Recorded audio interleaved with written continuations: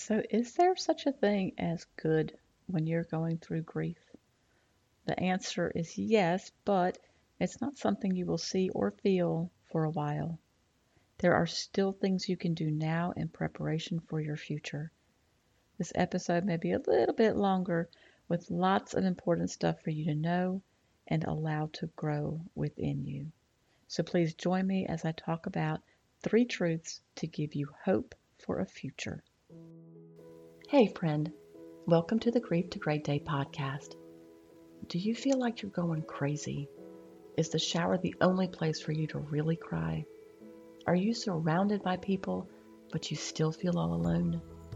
Do you want to be the you were before your loved one died, but you have no idea how to get there? I'm Steph Cabanis, Southern by choice, wife, turtle triathlete, Jesus follower, and fellow traveler in the journey of grief. I too struggled to breathe, questioned God and my faith, and thought I would never be happy again. But God took my brokenness and He turned it into a breakthrough.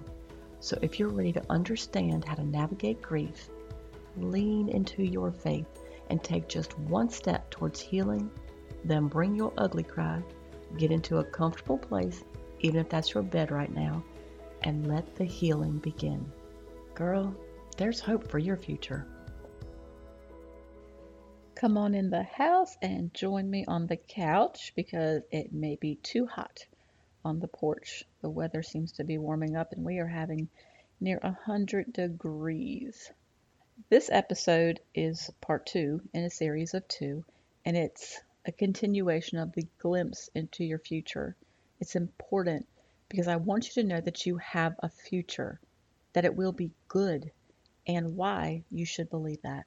Last week we talked about the good things in grief, like priorities and perspective shifting and pettiness losing its pull, a greater desire for purpose, and more appreciation than you ever expected. These good things in grief are foundational to build a new life and to fulfill your purpose. You will be amazed at how God will redeem your all-consuming pain if you let Him. So here are 3 foundational truths you need to know and have confidence in. Number 1, you have a purpose and God has a plan. Girl, you have an assignment. You're here for a reason, period. No ifs, ands, or buts. You are unique. And when I say that, there are probably things that come to your mind that you see is different about you than others. God created you for a very specific purpose. He has a plan. Proverbs 16:9 says, "The heart of man plans his way, but the Lord establishes his steps." And in Corinthians 2:9 it says, "But as it is written, what no eye has seen, nor ear heard, nor the heart of man imagined, what God has prepared for those who love Him." This is an important promise for you to build your hope on. In the past, you probably believed that there is a calling on your life, but this was before you were thrust into this new, undesired world of loss. If you still believe that, that is fantastic. But if you're like many of us, that belief gets washed away in the grief because the pain is all you can feel and see right now, and that's normal. I just want you to be aware that the calling, the purpose of your life, it hasn't changed. The path to get you there isn't what you've ever expected, but it's still there. Also, you have to understand that God's will has little to do with cultural success. The amount of money, your position in your career, the number of Instagram followers or Facebook friends means little in God's economy. He calls you to follow Him, and in doing so, to love and serve others. He's also put passions and skills and talents within your heart that you can use to bring Him glory. When Monica died, I knew my purpose died with her. My young life had been so hard, and I had no friends close after I moved to North Carolina. But God provided me all I needed and didn't have. Monica was a mother figure, a sister, a ride or die friend, and my anger and confusion, my poor decision making, all the junk from my past turned into getting back into church, singing in the choir, thinking about others more than I did myself. Her music ministry gave me a purpose I never experienced. So I knew that was the thing God had for me. Then she died, in faith, believing that God had healed her. So God failed her, and He left me confused and broken. Little did I know that what I saw as a failure and brokenness was the beginning of a new ministry to help the hurting in ways I never would have before. It's not a trade-off situation here. It's not one or the other. It's God's will, His sovereignty, and it was my job to work on accepting that. Right now, grief is an incredible priority setter, a perspective changer, and a purpose builder. They may still feel meaningless to you because you're walking through such pain, and that's to be expected. But later, you'll see how this has changed you.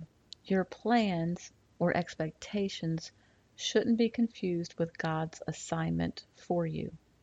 Psalm 33:11 says, "The plans of the Lord stand firm forever, the purposes of His heart through all generations."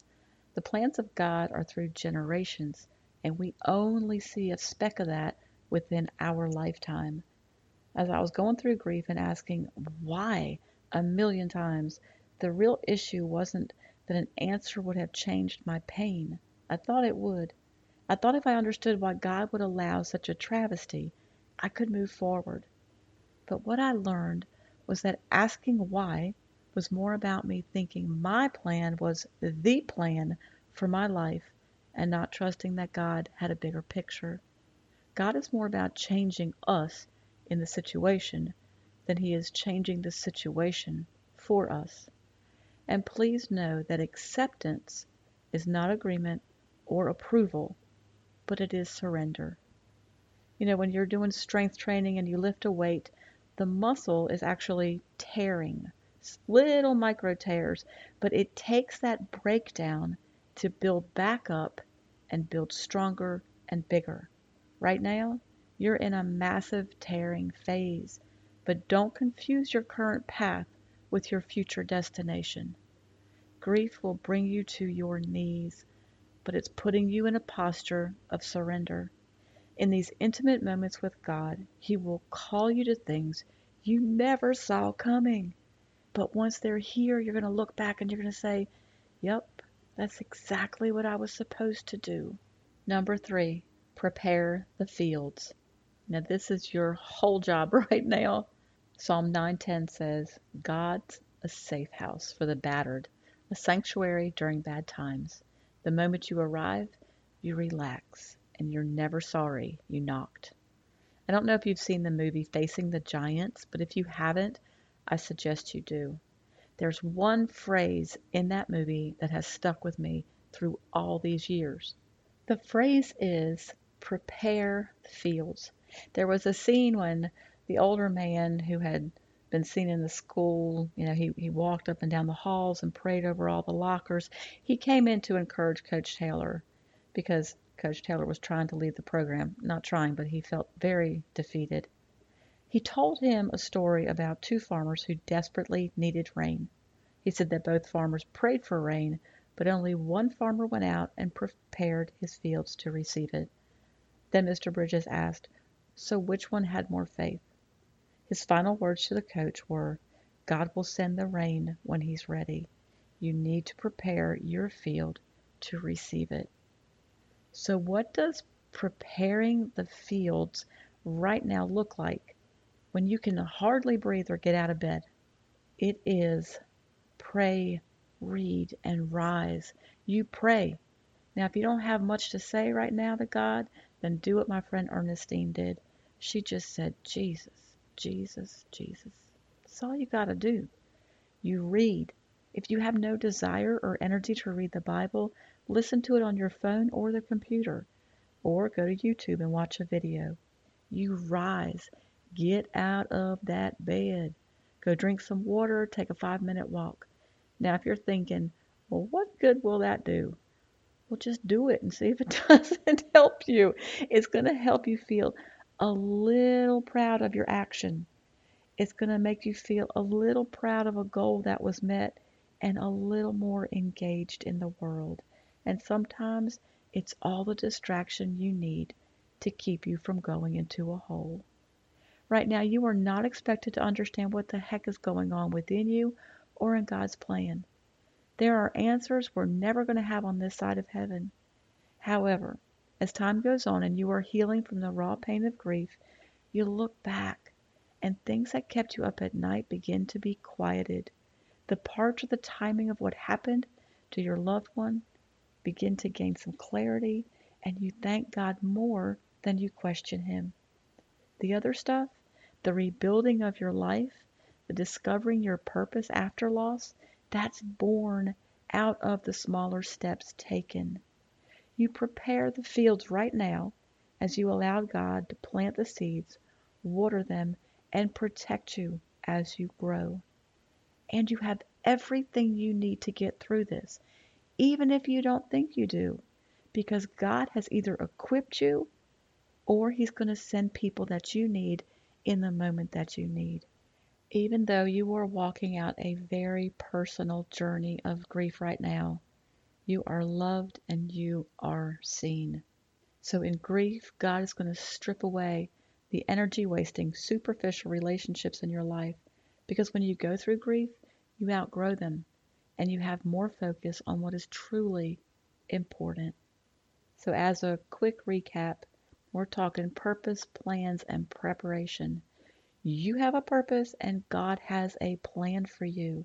Your plans or your expectations, they should not be confused with God's assignment for you. And last, prepare the fields. This is your job right now through praying, reading, and rising. Our verse for the week is Proverbs 16:9. The heart of a man plans his way, but the Lord establishes his steps. And the song, I'm going with Danny Gokey for the trifecta. This is the third time, but I think it just really fits right here. We've already done Hope in Front of Me and A New Day. And this week we're going to go with Stand in Faith by Danny Gokey.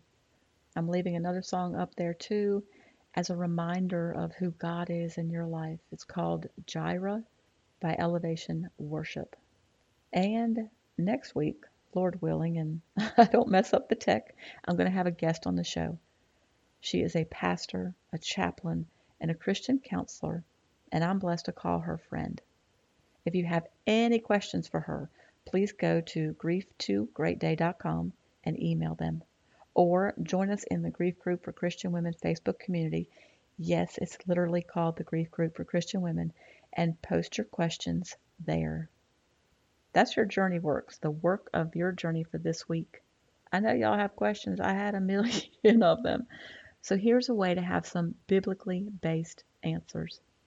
If you need more personalized help, then go to grief2, the number 2, greatday.com and set up a one-on-one grief coaching session. I want you to come as you are. It really doesn't matter where you are in the grief process. I can help you navigate the next steps. If you don't have a church home, visit my church, opendoorchurch.com. And links to both the Facebook group and the church are in the show notes. In the meantime, remember who holds your future and your purpose. And keep on coming back to the house, keep sitting on the couch, and keep taking those steps. It does not matter how small, towards your healing. Thank you for being here today, for showing up. If this podcast has given you hope, encouragement, or helped you in any way, share it with a friend, either in a text or on your social platforms. Also, please subscribe, rate, and leave a written review on iTunes. It's a huge blessing for me to know that you're out there. Lastly, and this is important, you are not alone. Connect with me on the Grief to Great Day website, the link is below, and sign up for our free newsletters. I want to be able to pray for you by name. Remember, grief isn't something you're going to get over, but a great day is something you can get to.